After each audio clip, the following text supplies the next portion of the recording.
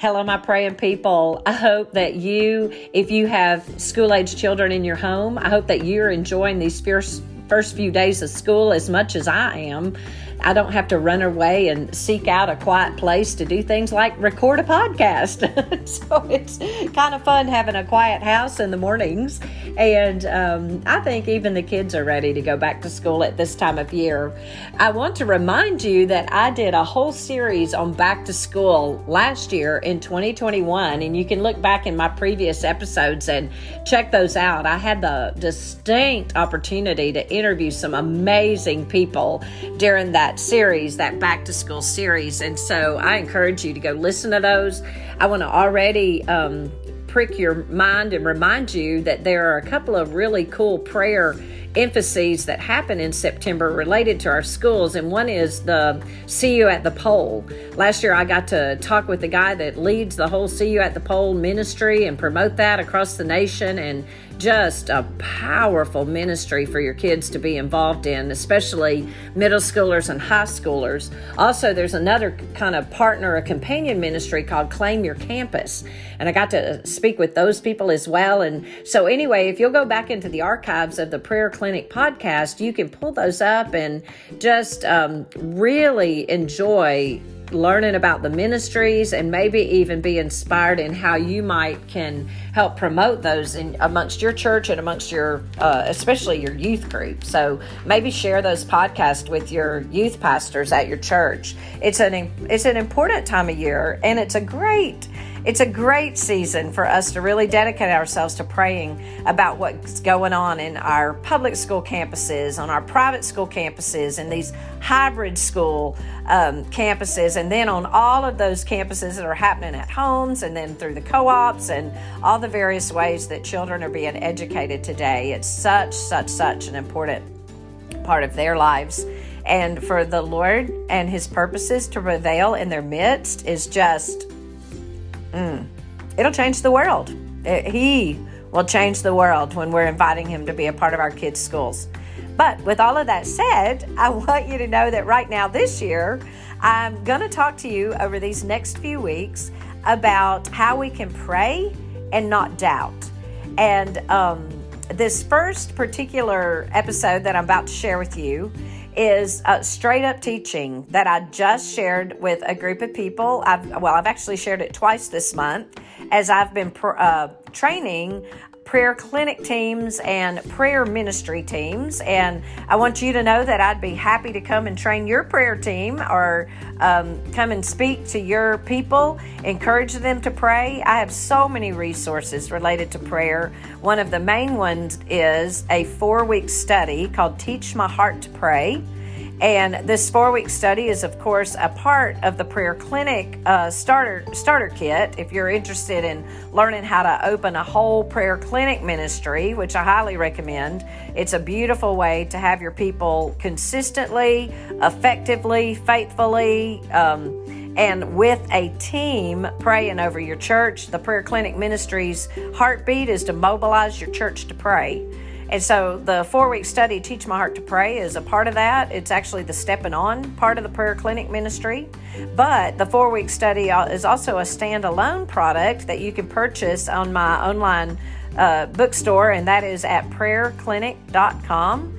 And September, October, November, all of these months are great months to be teaching your people to pray. And it is not hard to do that. You can teach your people to pray in 4 weeks using the study, Teach My Heart to Pray. In fact, I'm going to start teaching this study, hopefully all the time at Thompson Station Church, because we've just gotten it stirring in our hearts that we want every one of our church members to know how to pray. And so God has promised us a great big old thing that He'll do if His people are praying. If my people pray, they turn from their wicked ways, seek my face, and come before me and pray, then I will heal their land. So my friends, many people are working very hard and spending a whole lot of money thinking that the right people in the right spots in Washington, D.C. are going to heal our land. But we already know who and what's going to heal our land. God's told us. And so I'm working in the prayer area of things because I think that's the place that things are really going to happen. So anyway, with nothing further said, I guess I'll let you get into this episode. And you'll have several. I don't know how many, maybe 2 or 3 or 4. We might talk about how important it is to have faith and how easy. It really is not that hard to trust God. He's God, and He's got this.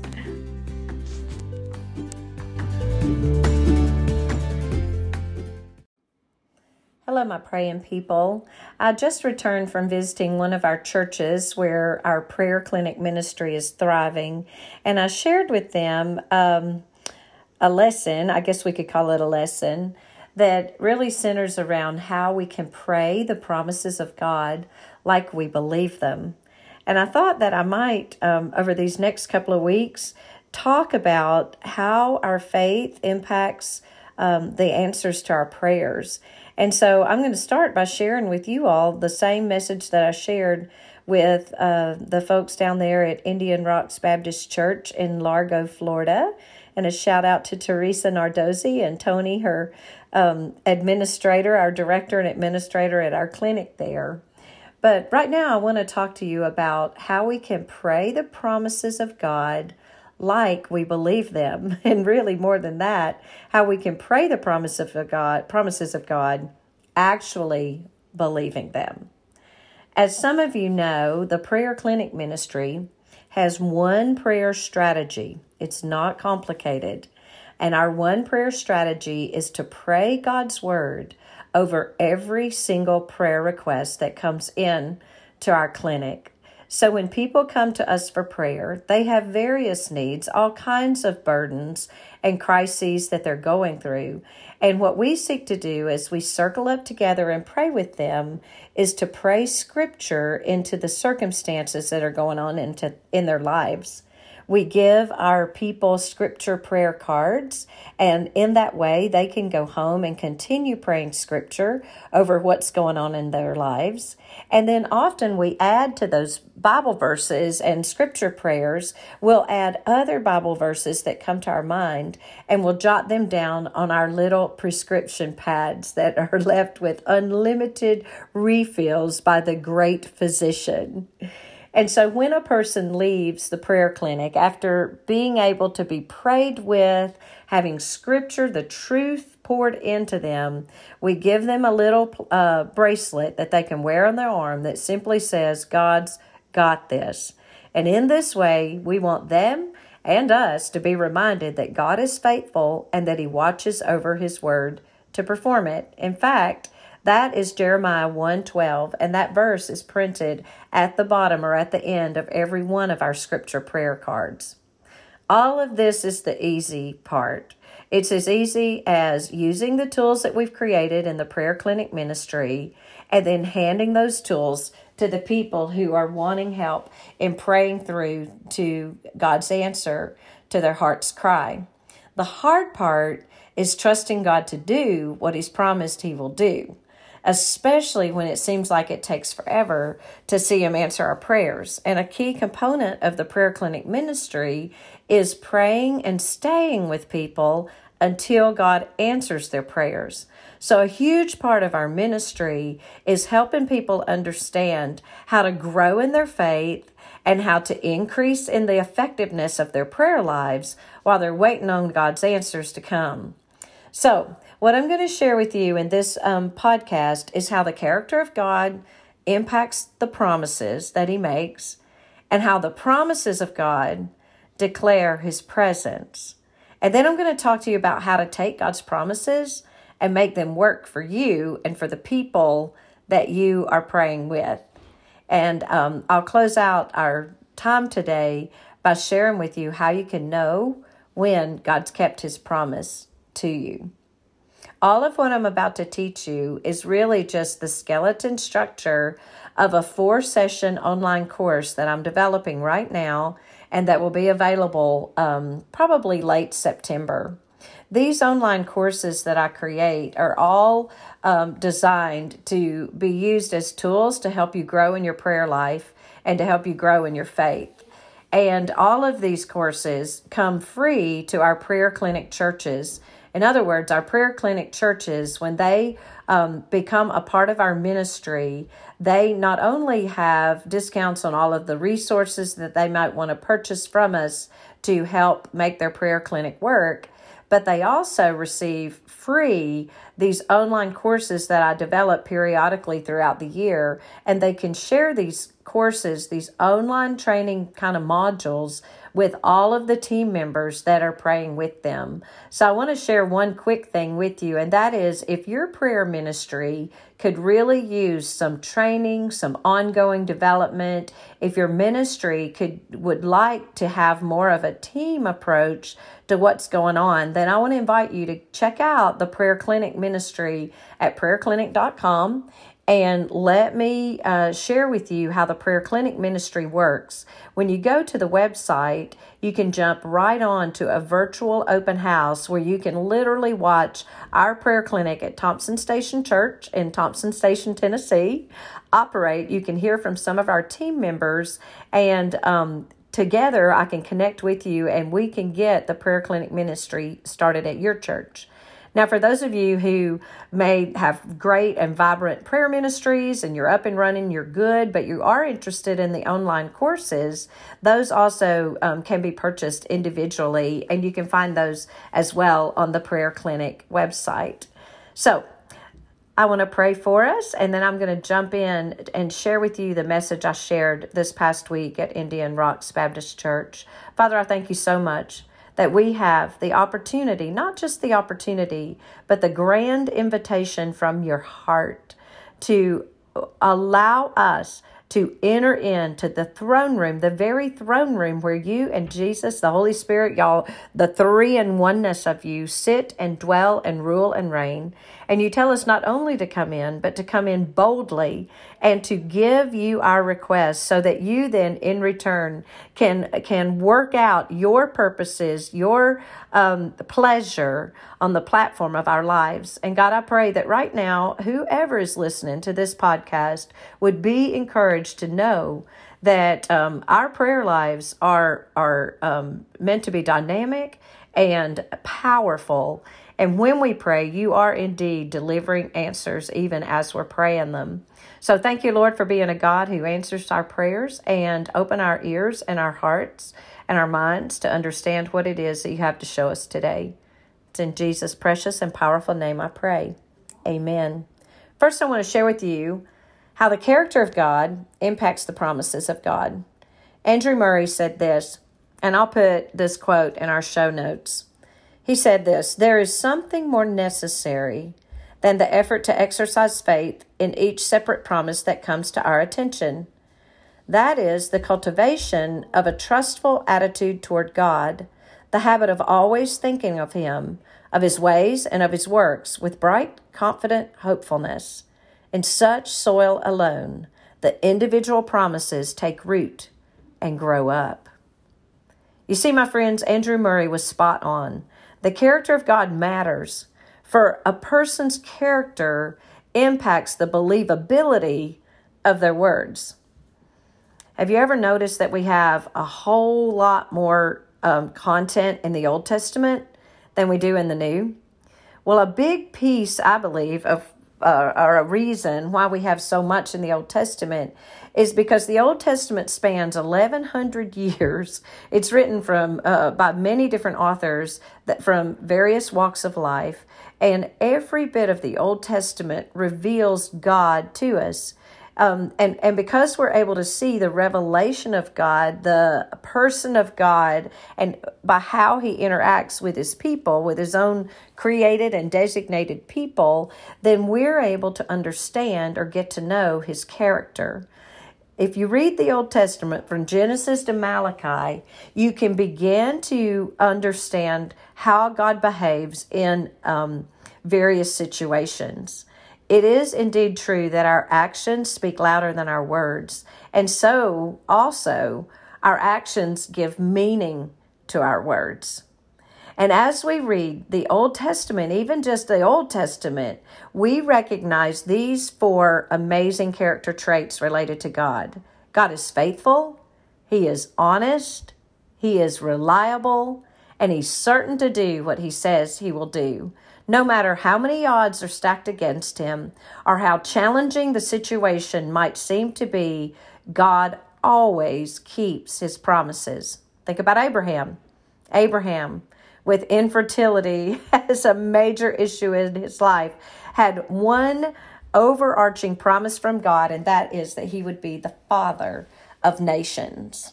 Then consider, and sure enough he was, right? Consider Joseph. Joseph, who at a young age knew that he was destined for greatness, but then spent much of his young life in a dungeon. But from the depths of that dungeon, Joseph rose up to be second in charge and play a vital role in Israel's history. And then, of course, we could go through all of these Old Testament characters. Moses, whose life was spared simply because his mother put him in a basket, reared in the Pharaoh's home, and then called by God to set the people free. Then there's David and Jehoshaphat and Ezekiel and Elijah. And we could even talk about the women, Deborah and Ruth and Esther, and the list could go on and on. Or you could even think about the prophecies that were presented in the Old Testament and then fulfilled in the life of Jesus in the New Testament. Did you know that there are 300 prophecies written by different people from different vocations at different times, spanning those 1,100 years? And how many of those prophecies did Jesus fulfill? Well, every one of them. In fact, there's an illustration you might have heard before, and I'm going to share it with you here. A guy named Peter Stoner, who was the chairman of the Department of Mathematics and Astronomy at Pasadena College, he looked at 8 specific prophecies about Jesus, and together with some of his students, he considered the mathematical likelihood of Jesus fulfilling all 8 of those prophecies. The conclusion of their research was staggering. The prospect that anyone would satisfy those 8 prophecies was just 1 in 10 to the 17th power, in science speak. Stoner described his findings like this. If you mark 1 of 10 tickets and place all the tickets in a hat, thoroughly stir them, and then ask a blindfolded man to draw one out, his chance of getting the right ticket is 1 in 10. But then suppose you take 10 to the 17th power, silver dollars, and you lay them on the face of Texas. They would cover the whole state 2 feet deep. Now mark 1 of these silver dollars, stir the whole mass thoroughly all over the state, blindfold a man, and tell him that he can travel as far as he wants, but he must pick up 1 silver dollar and say it's the right one. What chance would he have of getting the right one? Just the same chance that the prophets would have had of writing these 8 prophecies and having them all come true in any one man from their day to the present time, providing they wrote using their own wisdom. But you see, the kicker is, Jesus didn't just fulfill 8 prophecies about himself. He fulfilled 300. Every prophecy that was written about him, Jesus fulfilled. This tells me that those men did not write using their own wisdom. They were endowed by insight and discernment and understanding from the God who knows everything. And from this, we can surmise that the character of God is faithful, He is honest, He is reliable, and He is certain to do what He says He will do. Now let me talk to you about how the promises of God declare the presence of God. There's a verse in the Psalms that has changed everything for me, and that verse is Psalm 37:23. In the New Living Translation, this is how it reads: "The Lord directs the steps of the godly. He delights in every detail of their lives." You see, the promises that God has given us are meant for us to take hold of and wrestle with and get our fingerprints all over. Those promises are meant for us to put to the test and to apply them to the stuff we have going on in our lives, to every detail in our lives. And this, my friends, is what we challenge people to do when they come to the prayer clinic for prayer. A guy named Richard Butcher wrote a book called The Promising God. And in his book, he wrote this: "Every promise God makes results in His intervening in your situation or circumstances. showing his love, presence, and power, revealing himself in your life, encountering you. When we pray the promises, we're inviting the presence and the power of God to enter into the details of our lives or the lives of others and to take control of those circumstances. You see, when you pray God's promises, you're trusting God to do what he knows best and to reveal himself to you and to those around you as he does that work. So how does this work? First, it's important to understand that God is eager to release and demonstrate his power on the earth. Consider two verses, one from the Old Testament and one from the New Testament. 2 Chronicles 16:9 in the King James Version says, "For the eyes of the Lord roam to and fro over all the earth to show himself strong on behalf of those whose hearts are fully devoted to him." And then Jesus himself taught his disciples to pray, "Your kingdom come, your will be done on earth as it is in heaven," in Matthew 6:10. Next, it's important to understand how the authority and power of God flow from heaven to earth. You see, when Jesus came to earth, he declared himself the victor. His death and on the cross and his resurrection from the dead won the war between God and the fallen angel, Lucifer, or Satan. In Colossians 2:15, Jesus is referred to his death on the cross and how its defeat of the powers of darkness actually made a public spectacle of them, of the powers of darkness, demonstrating his victory over Satan and his demons. I want to pause right here and share something I did not share this past weekend, but is something I love to share when I talk about the truth of Colossians 2:15. Colossians 2:15 basically says that Jesus makes a public spectacle out of Satan and all of his demonic forces. And so Tom and I got to go to Rome, and we got to be in the Forum, where there are ruins of the old way that the Roman civilization functioned in the first century. And in the Forum, we were told that when Rome would go out and conquer the world, and they would conquer all of the other nations all around them, they would save the leaders of those nations, the kings, and maybe even the prisoners of war would come back with them. And then they would have these elaborate parades that would be marching down the streets in that Forum, and all the people in Rome would gather around to watch. And in these parades, they would reenact the highlights of the battles that won whatever that war was. They would, on these floats, they would just have these reenactments. And the people would love this because in this way, they got to participate in the victory that they had won. Following the floats in the parade would be all the captives. It would be the king, the defeated kings and leaders of the nations, and then these prisoners of war. Many times they would cut the toes off of these kings so that they were crippled and couldn't keep their balance. So they would stumble through the streets being humiliated by this. And then in great fanfare and lots of cheering and jeering, they would kill these leaders of their fallen nation publicly. And then they would further humiliate the captives, either the prisoners of war, either by killing them or stripping them bare and eventually turning them into slaves, sending them to the slave market where the people themselves could purchase them and then have them serve them in their own homes. And so the whole thing just makes your skin crawl when you think about the humiliation of the defeated warriors as they had to be paraded through the streets of Rome. Well, this is exactly what the people were familiar with when Colossians chapter 2, verse 15 was written. So when Jesus is making a public spectacle, he's showing how thoroughly defeated Satan and all of his demons are, and how thorough his victory was for us on the cross. Nevertheless, we know today that Satan is a sore loser, and he continues to mess with us. And so life for us as children of God is a continual battle. And what are we battling for? We are battling to stand firm on the promises of God.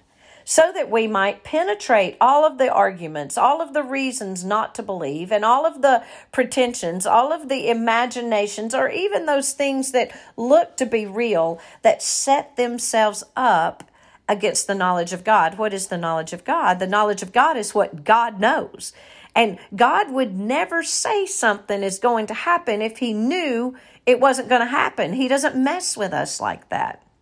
And so, my friends, this is what we do in the prayer clinic ministry or in any intercessory ministry that we're involved in. At our church, I like to call our prayer clinic team the Delta Force prayer team of the church. You know, we have a whole lot of other prayer ministries, but this team that goes to battle in the details of our people's lives, inviting God to exercise his rule and his reign, to come into those circumstances and demonstrate what only he can do. This is where we're showing everyone in our congregation and our community what God's capable of and what he is desiring to do in and among us. So we're going to spiritual battle to disarm the powers of darkness, to demolish the strongholds, and to usher in the unstoppable, powerful flow of God's power in our lives. Now, let me talk about how to take God's promises and make them work for you and for others. There's really 3 steps to making the promises work for you and for those people that you're praying with. Step 1, embrace an all or nothing mindset. And because I'm doing some teaching today, in my show notes, I will write out the outline so that you can have it if you want to have this and share it maybe the next time somebody invites you to come teach on prayer. So anyway, we're talking about 3 steps in how to take God's promises and make them work for you. And step 1 is embrace an all or nothing mindset. George Mueller had an all or nothing mindset. He was saved at 25. After living a colorful life of debauchery, he experienced a slow and steady transformation, and over the course of several years, George gave up his old way of living and became a pastor, a missionary, and an orphanage builder. Of course, George Mueller is best known for the orphanages that he built.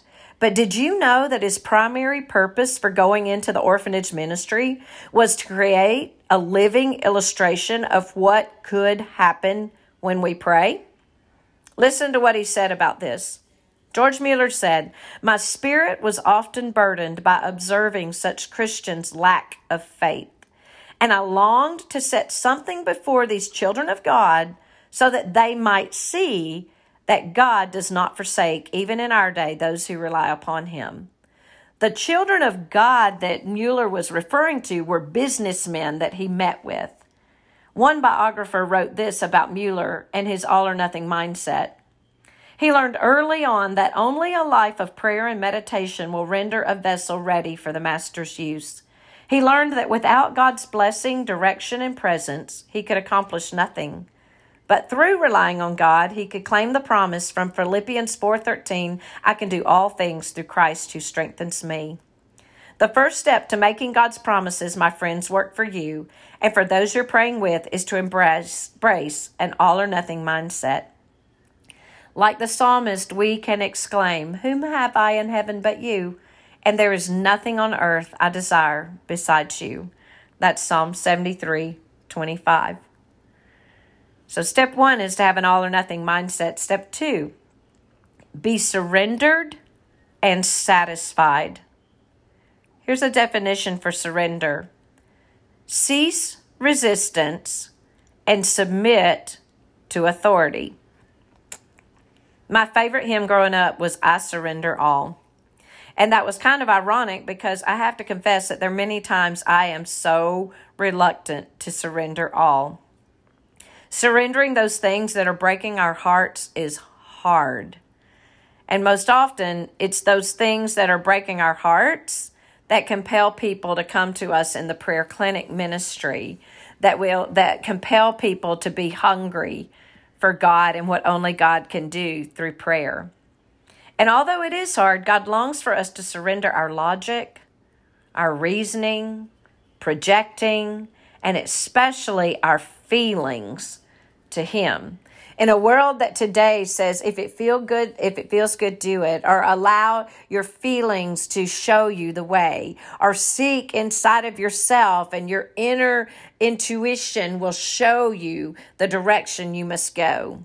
All of that, all of what I just said are lies straight out of the pit of hell to keep you from connecting with the Lord God Almighty, who genuinely has the path laid out for you, the path toward abundance and peace and prosperity in the things that matter. But although it's hard to surrender, God longs for us to do so. He wants us to trust that He has the best plans, that He has the power to implement them, and that He knows exactly when to do what, and He knows what to do when, so that His purposes prevail for both our good and His glory. To be satisfied in surrender is to shout amen, or so be it, to the glory of God on this side of our answered prayers, on the unanswered side of our answered prayers. 2 Corinthians 1:20 says it like this: for no matter how many promises God has made, they are yes in Christ. And so through Him, the amen, or the so be it, is spoken by us to the glory of God. You see, we give God glory when we prove our faith by shouting with confident victory, so be it. It's almost walking about with an attitude of, I just can't wait. Not in a way that says, oh, is it ever going to happen? But in a way that says, oh, it's coming just as sure as Christmas morning. It's hard to wait because it's going to be so good. But I know God's answers are coming. My friends, are you satisfied in surrender? Are you willing to lay your head on Jesus' shoulder, so to speak, and just rest? Trusting Him even if and when He isn't seemingly doing anything for you? This, my friends, is perhaps one of the greatest truths we are trusted to share with the people that we pray with. Step 3, 1 was embrace an all or nothing mindset. 2 is to be surrendered and satisfied. 3 is to cultivate an attitude of gratitude.